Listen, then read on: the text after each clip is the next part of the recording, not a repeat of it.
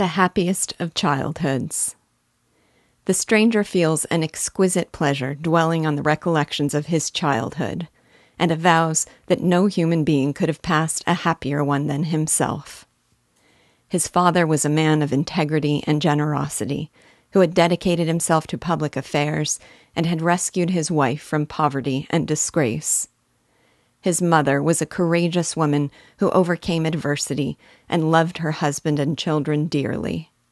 His father worshipped and doted upon his mother, and his parents raised him with a deep consciousness of responsibility and an active spirit of tenderness.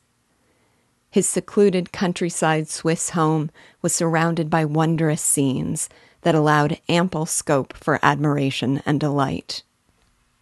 He enjoyed the deepest bonds of intimacy with a dear friend, a boy who led him in imaginative adventures and who longed to be known someday as a great benefactor of mankind.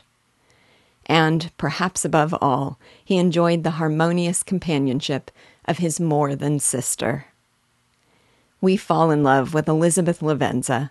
Perhaps it's presumptuous to say we, but really, how could you not? From the moment she makes her first appearance. Quote, "Her hair was the brightest living gold, and despite the poverty of her clothing, seemed to set a crown of distinction on her head. Her brow was clear and ample, her blue eyes cloudless, and her lips and the molding of her face so expressive of sensibility and sweetness that none could behold her without looking on her as of a distinct species, a being heaven-sent, and bearing a celestial stamp in all her features." Unquote.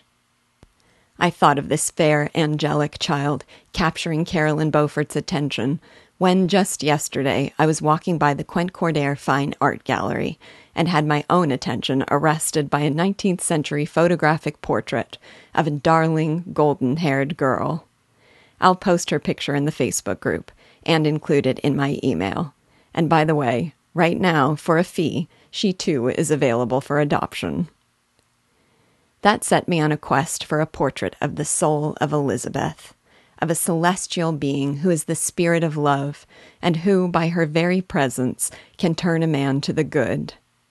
I've not yet discovered one with the golden hair, the clear blue eyes, the sweet expression, and the aura of goodness that would do justice to Elizabeth Lavenza. Shelley did, after all, describe her as fairer than any pictured cherub. But meanwhile, the closest I could find is Bouguereau's little girl, who might be the child they first met in the peasant's cottage, that garden rose among dark-leaved brambles. I'll share that, too, in the Facebook group and email.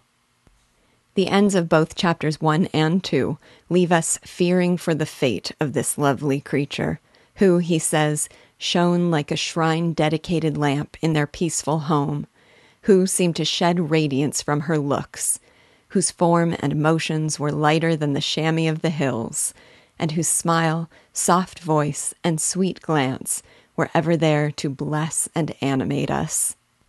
Because at the conclusion of the first of those chapters, he says that she was to be his only till death, and at the conclusion of the second, that destiny had decreed his utter and terrible destruction.